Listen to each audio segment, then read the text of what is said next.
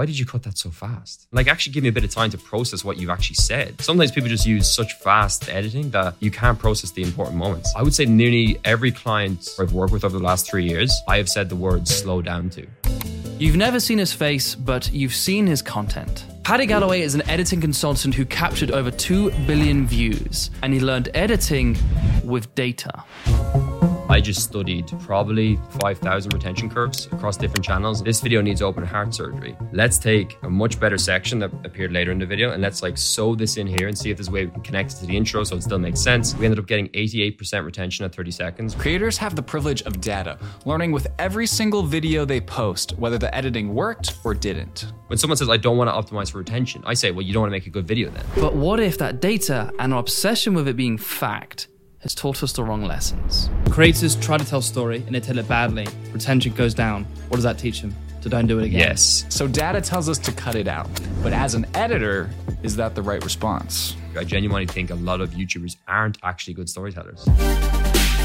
Welcome to the Editing Podcast. Thank you for having me. Really looking forward to this. So for those of you who don't know, just give us a really quick overview of where you come from, why you're in the YouTube space, and just a little bit about your career. Basically, ever since I was 10, I've just loved creating videos.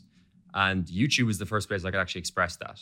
So I remember the early days of YouTube when it was this terrible site without an algorithm that was all based on 5-star ratings and all these different things. I was just at home in Ireland where I lived. And it was really isolated from where all my friends lived. So I went to school, but after school during the summer holidays, I was not within walking distance of any of my friends. So I'd spend the whole summer just shooting videos with my brother. Whatever we could think of, we just shoot a video, edit it in Windows Movie Maker, upload it to YouTube, get like 2 comments, 1 dislike, and be like, this is amazing. That's crazy. For those who are not quite unaware of you, what is the best way to recognize the work that you have done? I would say my own channel is like you call your channel a love letter to editing. Yeah. I think my channel is like a love letter to YouTube strategy. You know, just how to grow on YouTube and how to build a platform on YouTube. So I just like showcase a good bit of my knowledge there. And then at the same time, behind the scenes, which up until recently, a lot of people didn't know about me, I work with some of the biggest creators on the platform. I've had the pleasure of working with people like Mr. Beast for a period of time last year and some massive creators, people like Jesser, who's a basketball creator, and plenty of big creators. So I get a real nice look into the behind the scenes. We're just really excited to dive into the editing and the storytelling aspect of your job and what you do and how you help creators tell better stories on YouTube. Yeah. Has there been a case where you've been able to work on a video that was potentially an absolute disaster? You took one look at it and you went, okay, I know what we can do to fix this. Funnily enough, there was a video I made with Jesser, who's the basketball creator I talked about. We've got about 6.5 million subscribers. And we did this video, which was busting 100 sports myths in 24 hours. And essentially the process we have with that team is we have 2 or 3 guys that do like the V1, V2 notes, and they just kind of focus on like a lot of the fundamental stuff. But their goal is essentially getting it to me. And like, it's almost like a KPI of getting it to me with as little feedback I need as possible, even though I just love giving the feedback. So the video came to me, I think it was a V3. I watched it once and I was like, what the hell is this? This doesn't work. Like the flow is wrong. The first, essentially it was a video about busting 100 sports myths. But I watched the first sport and it was just boring. It was golf. Golf just never seems to perform well on YouTube with a younger audience. It's just slow paced. It's slow paced. It was boring. We were like testing how far the guys could hit the golf ball, but you couldn't even see the golf ball. We didn't use any tracking. It was horrific, honestly. And I was like, this video in its current form, if we release it, we're going to lose 40-50% of viewers in the first 30 seconds. This video needs open heart surgery. Let's take a much better section that appeared later in the video and let's like sew this in here and see if there's a way we can connect it to the intro so it still makes sense. We did that with the video. We ended up getting 88% retention at 30 seconds, which for anyone in the know is a lot because the average is about 30 to 40% fall off at that 30-second mark. Wow. And that completely changed the fate of the video. And I firmly believe if we had led with the golf, that video would have 600,000. And that's like a make or break in terms of return on investment for how much we spent on the video, but in terms of subscribers and just overall momentum. So that's how I see editing to me. It's like picking those pieces and making sure we make the best video possible. So how do you get from point A to point B with that philosophy? So you watch this intro, you say, okay, this is trash. I'm not interested. Like I am going to click off for sure. How do you go from there into figuring out what's going to solve the problem. My issue, and this is something I've tried to train people because I've hired people who I want to like build into my clients' workflow as well. Yeah. My issue is so much of my, in my opinion, skill has come from just experience and context, you know, as to what's interesting and what works. And I'm someone that loves data, and I like to look at everything I say and say, can I back this up with data? And some things are quite difficult to back up with data because you're just like, I know this is a better story if we do it this way. I know this flows into the content in a more effective way. Like even in that example, like we had done similar challenges to the golf challenge in previous videos, and we had seen it didn't hold retention very well. So to me, it's a pretty obvious one to say this didn't hold retention well. The most critical part of the video to hold retention is the first 30, 60 seconds. Why would we put it there? You know? And ultimately, I think it's still a mistake from us and from the team because we filmed it first. We put it there. We should have actually known beforehand that wouldn't work. You have the benefit of experience to help you develop the gut to know exactly what to do next. Yes, I assume you have the same thing, and it's really difficult sometimes to convey that. And like sometimes I wish like I could give more rationale to some of the things I believe. And I think it's a combination because essentially for like 10, 15 years of my life, I've been making videos, and I've made maybe 2,000 videos on my own channels across the years. So that gives me a lot of context.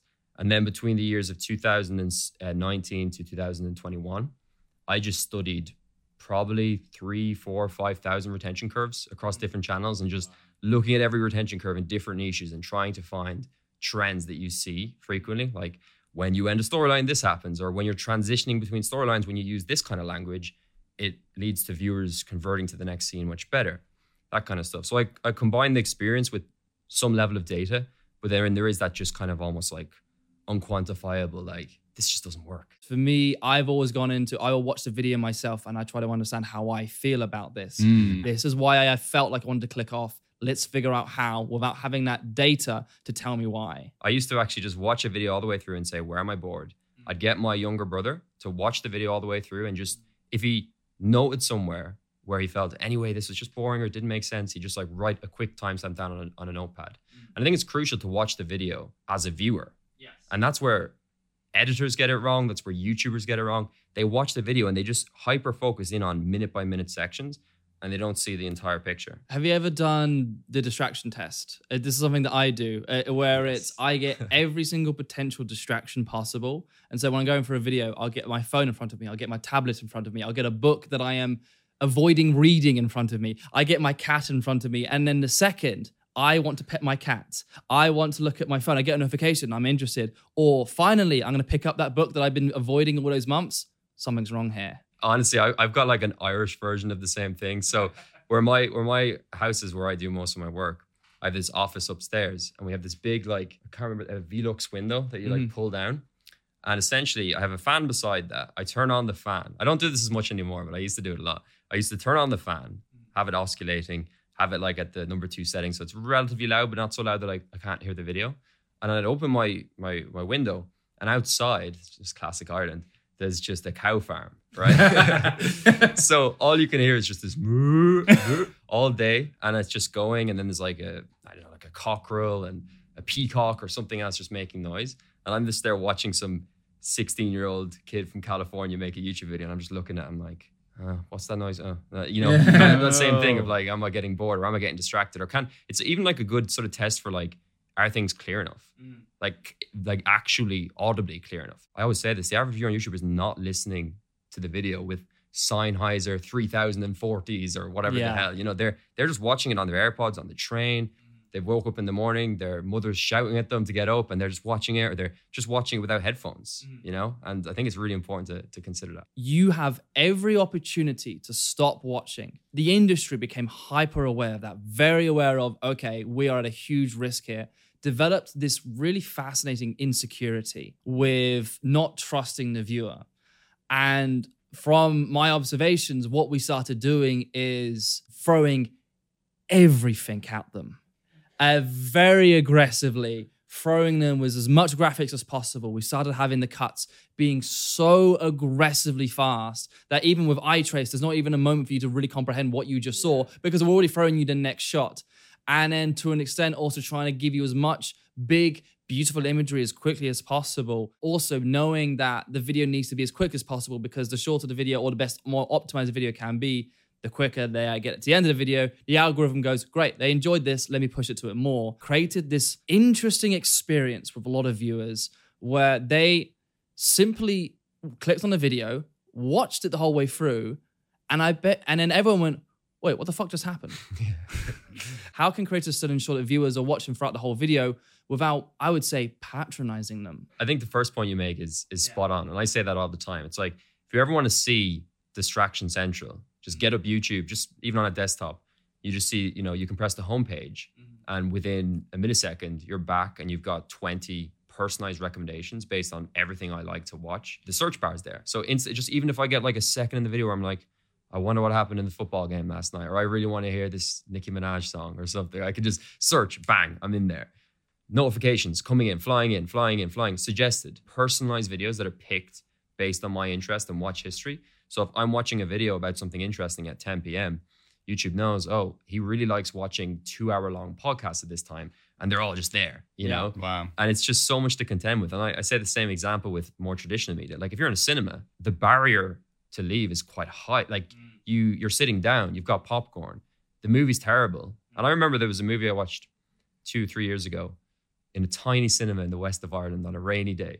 And it was Once Upon a Time in Hollywood, Tarantino. And I didn't like the start of the movie. Like I just thought it was slow. I was like, God, it's taking ages to get into the story here. And because, it was raining outside and it would cost money and take time to go switch to another movie, I just stuck through it and I loved the movie. I really liked the ending. I thought it was great. I thought it was really well done. You might be no longer paying attention to the scene, but you're having to make the decision. Yeah. Do I want to leave? And then you're having that internal debate with yourself. Whereas with YouTube, we do not have that luxury. It's frictionless. Yeah. That's the word I use. It's absolutely frictionless. And I think to kind of address the second point there of like the trend that you've seen, I would say I've seen the same thing.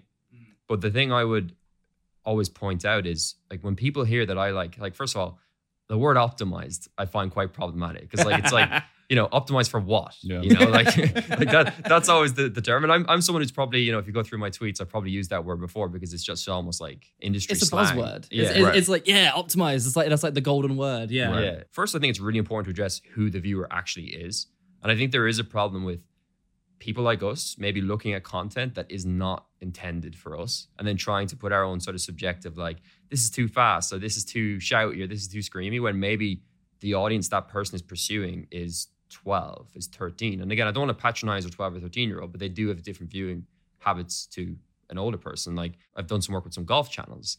Like they can get away with a lot more. They can be really slow at times. They can even put some stuff in that just, it's kind of boring. That's where golf content can work. Yeah, exactly. Just not if you have a young audience. So don't do golf. But before we get into that, a word from our sponsor, Stir. Stir has many amazing tools to help editors and creators run their businesses better. But the most important tool that Stir offers is automatic revenue splits. Stir allows creators to automatically split up their AdSense revenue with as many people as they like. Instead of editors getting paid a set rate regardless of how the content performs, we're now taking a page out of the traditional media book in back-end points, which means that talent is going to get a percentage of the royalties if the film does well. But now, because of Stir, the same is true in the YouTube space. Top creator-editor duos are already using Stir, like Ryan Trahan with his editor Zach Levitt, and Arak with his editor Mac. You can set up automatic splits for your whole channel or just for particular videos. It takes less than a minute to set up, and with Stir, your team gets paid at the exact same time with total transparency. So hit the link in the description to join the platform where creators earn together. Thank you so much, Stir, for sponsoring this episode, and now back to the conversation. When I've tried to hire an editor for my channel, I know some extremely talented editors. I give them my video, and then it's almost like they're trying to impress me, There's just too much going on. I'm like, okay, let's just really boil this down. When someone watches my video, what are they trying to get out of it? They're trying to get education. They're trying to learn something, and they're trying to get takeaways. I want to give everyone time to process what's going on. Like if I have a point and it's like point 3, you should do this with your thumbnails. If that just comes up with a simple piece of text and an example and a few arrows and like that, it's very easy to follow. If it comes up with like, bang, point 3, this, that, like cinematic B-roll, bang, bang, bang, it's really hard to follow. So I would say my advice generally for a young editor coming up is to really understand who you're editing for. I think that's the first and foremost thing. And then this might be controversial, but I think you should study a lot of traditional. Like I told you, my favorite film is The Godfather, which is, have you watched it since? No comment. I've put you on the spot. I'm afraid not. This is me, a filmmaker nerd who's yet to see The Godfather. I do apologize. I'm so sorry. I've betrayed everyone. But if you, I would be really curious to hear if you liked it, because I love The Godfather, but it is genuinely the slowest thing ever. You know, and I work on YouTube. You know, I work with a Minecraft YouTuber that goes, today I'm going to do this, you know, and The Godfather is like the slowest thing ever, but there's something you could take from it. You know, there's something in there that might be like, wow, I really like how they introduced that scene, or, you know, I really like how they teed up that tense moment, or the music they used here.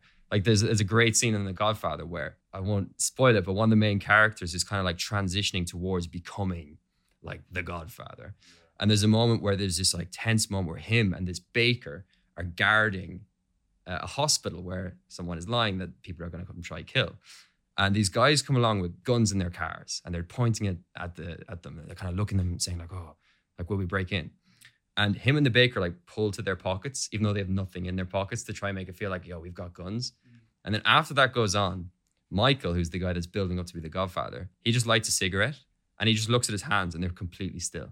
And then he looks at the baker and he's just like, you know, he's just like, I can't move my hands. And I was like, that's such a smart way to like illustrate how someone is like realizing that they're becoming something different. Like that didn't scare him. He's completely static.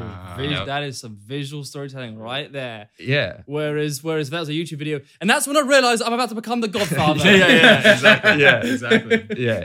Exactly. So I think studying traditional media is still really important. You have to like balance it, because I can tell really quickly when someone has never watched, not The Godfather, but never watched like a film and really analyzed it. And I know like someone like Mr. Beast, like he interests me because he says, I don't watch films, I just watch YouTube. And maybe that's just an anomaly. But I think for an editor, I think it's important to study traditional and just understand that you don't bring that over.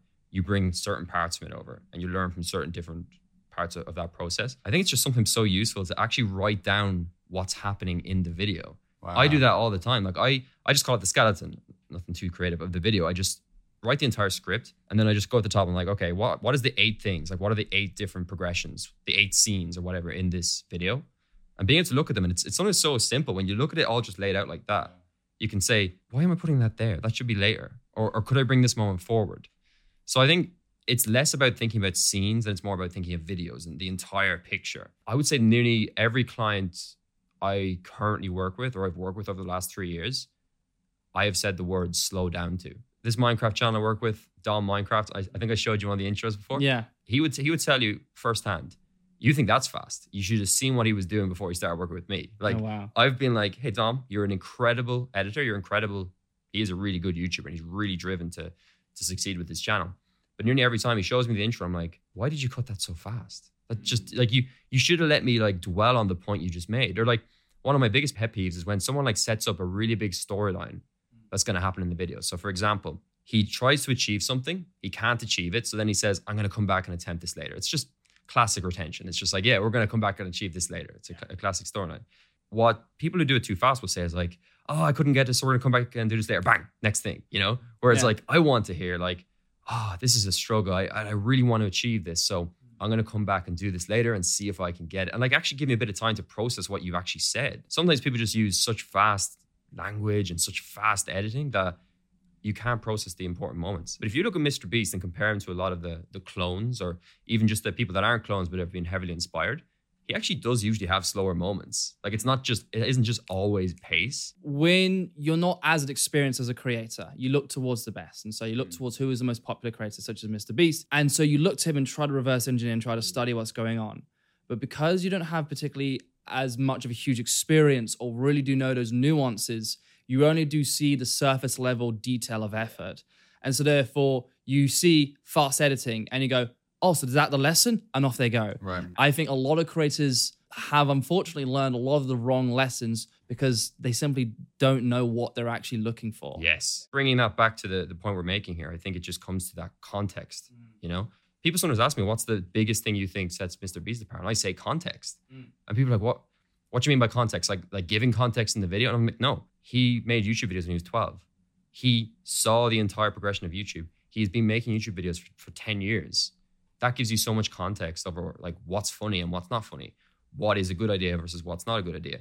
You can read all the theory and the threads and the videos, but then someone would read that and just say, oh, bang, I can like package a course together and sell it. You know, or sometimes I can see someone that writes a Twitter thread. I just know I'm like, they're gonna sell a course, and like, they're just waiting to get like 3,000 followers, and then it's like my course, you know. And I'm like, you know, if you haven't, just like you said, if you haven't actually made videos, if you don't have that context, again, not trying to be a gatekeeper, but when they come to me for advice, I say either start your own channel and do that as hard as you can, like try as hard as you can at doing that for as long as you can, or go find a bigger YouTuber and work for them. Since you guys are both consulting, you're consulting on a more data side, you're consulting on more of an editor side, you guys probably are repeating yourselves pretty often with the advice that you give, specifically with editing. Like, what's an editing note that you give all the time that people could learn from? People, I just notice, always makes mistakes in transitions, like how they transition between things. A storyline might end and they're just dwelling on something boring. And I'm like, at this point, we want to give the viewer the next storyline.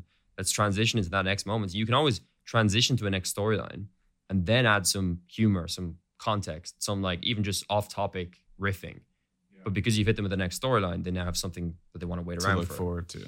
And that thing again, optimizing for retention. Yeah. And I remember, Hayden, I remember we said this in a conversation a while ago. Like, I'm like, if you're optimizing for retention, like really, like retention, like a high retention video should be a good video. When someone says, I don't want to optimize for retention, I say, well, you don't want to make a good video then. And good, like that's a very kind of subjective thing because it's like good for what? And like, you know, I feel like I'm getting some daggers back of me right now. Like, no, I love that. No, for real. But honestly, like, that's the way I think about it. Like YouTube give you real feedback on how well this video performed for 100,000, 1 million people. Yeah. And sometimes it does make you kill your darlings, put your ego aside and say, I thought that comedy skit was funny, but 10% of people left. But then there's a counterpoint. And this is what no one thinks about with retention. And I think you're going to like this point, Hayden, is like, no one considers maybe a section leads to a 2% dip in retention. But what if that section was something that gave the video more story? Maybe it's something that made them laugh and made them love your video more. And what if, even just from a purely, like let's just play the game of purely data and purely analytics. What if that section led to a better hold in retention later in the video? So you might have lost 2% by adding that in, but if it led to a hold at 50% in the video for a longer period of time, it was worth keeping in. Do you think there's something to the nature of the platform of YouTube and how you receive feedback from analytics? How accurate do you think the algorithm is in studying human behavior? I think like that phrase, like all watch time was not created equal. You know, you can watch a 10-minute video and say that was good, or you could watch a 10-minute video and say that is the best video I've seen in weeks. And YouTube do have systems to try measure that behavior. So like surveys, even like engagement signals like likes, but also potentially, and this is just more theorizing, but I would imagine if someone watches an entire video and then they go watch another 5, 6 videos, it's a pretty positive signal that you were really impactful with that first video. Like I've watched lots of 10-minute videos for the first time from a creator and then just never watched another video because it was like, yeah, it was decent. I got something from it, but it didn't make me go, I need to watch every single video. And I get that a lot with my channel. I disagree. Oh, really? Following the philosophy of TikTok, you watch this one, it wasn't good enough. You watch this one, it wasn't good enough. You watch this one, that was good enough. You end the session. I think we have the same issue on YouTube. If a video was genuinely, absolutely brilliant, you're satisfied with your session and you end the session. Ooh. And then the algorithm goes, oh, wait a minute. You've stopped watching. You're no longer on YouTube. Kill it. You think? That is a theory. We're getting our tin hat on now. But I mean, at the end of the day, YouTube are optimizing for time on platform. Mm-hmm. So it's a theory, but it's not necessarily just complete pie in the sky. Because if that does lead to the action of quitting YouTube, YouTube will see that as a negative signal. And that's the balancing act. Because YouTube always like to say, and I love YouTube and I know a few YouTube employees, and I think they honestly, out of all the platforms, they do really care about the content and the audience. And everything is put through that lens of the audience. If someone leaves the platform, that's not good for YouTube, just as you said. Like they're not going to say like, oh, that's a negative signal. But if that viewer just truly enjoyed and loved that piece of content, they're satisfied, they can go back throughout their day. It's a good point. That is a data entry that YouTube cannot capture that data. It can't really properly dictate why they ended that session. Right. But the obvious interpretation was because it was a bad video. The suggestion is don't make a great video because your session will then end because of it. Because we have to keep designing our videos for it to be wanting just a little bit more. I think it's like a spectrum. So I think that There are videos so good that you get such a dopamine hit that you're like, okay, I'm done. Like that was incredible. I'm leaving the platform. But then there's also an addicting nature to some videos as well. Those creators that are posting once a month, just absolute bangers, like that could be those incredibly high performing videos where they might want to click off. But I mean, the data doesn't really suggest that that might be true if they're performing at that level. That's the balancing act. Yeah. And it's like this kind of like where's the equilibrium? Where do things meet in the middle? Because like even in that example, like, yes, maybe if there was this perfect video, and I think there is some like contentiousness to like, if you do watch a perfect video, do you leave? Because like, it's one of those things that maybe you think that's the case. And I can see why that could be the case in a lot of situations. You're like, oh, that's like fulfilled my day. But you know, maybe there's a more return on your time. You're like, oh, that was really good. Let me watch another one. Like you said, the kind of addicting nature of it. If they watch the entire video, that's still positive. That's a positive signal because most videos on YouTube are not watched for more than 50%.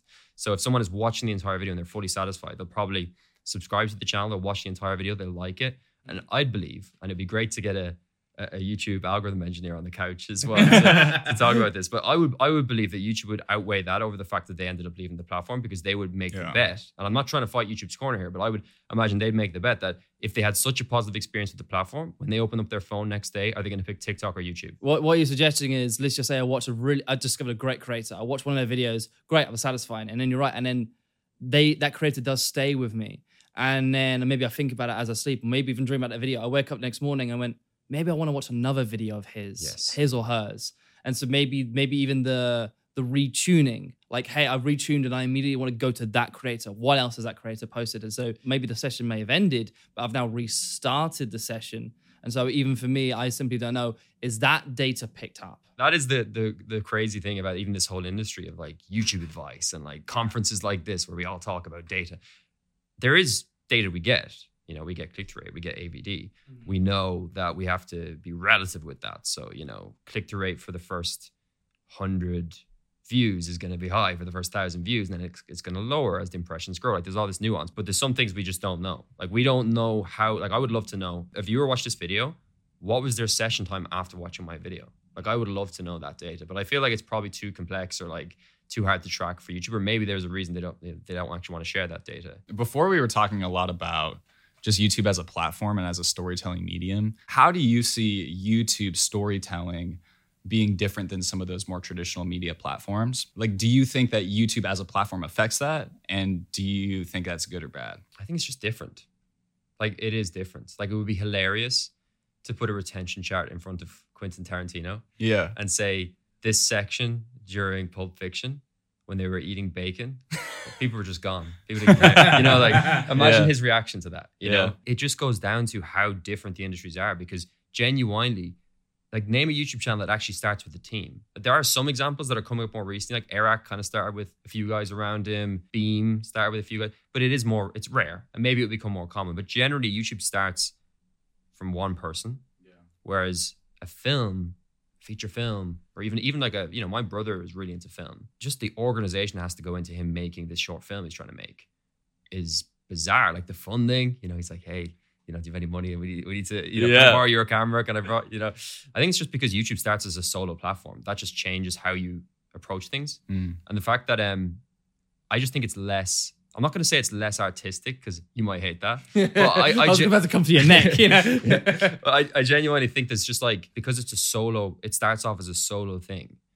Quite often you have to wear a lot of hats and you get like real-time feedback, like if Quentin Tarantino releases a movie, he probably just cares about the check, about the box office, about the critical response. I'd probably say he doesn't, but I would imagine he does. And it's just like, he gets that a few weeks after, thinks about it for 2 years, then comes back and makes another movie, Whereas YouTube, you get the feedback instantly, and then it's like, well, what's the next video? That's kind of deviating from the question about pure storytelling, but I think that does affect the decisions people make and how much time people give for something. And then also, like, the thing I always think about is like, there could be moments where someone could leave in more story, and it comes from a place of fear and insecurity that they say people will leave. If you think people will leave, it's probably because that story isn't actually that good anyway. And that's like the difficulty. Because there's such low barriers to entry, I genuinely think a lot of YouTubers aren't actually good storytellers. Creators try to tell a story and they tell it badly. Retention goes down. What does that teach them? To don't do it again. Yes. So the rule should be keep trying to tell those stories until the graph goes up. It's not about cutting out those stories. It's about telling it better. That's a one-liner there, or two-liner.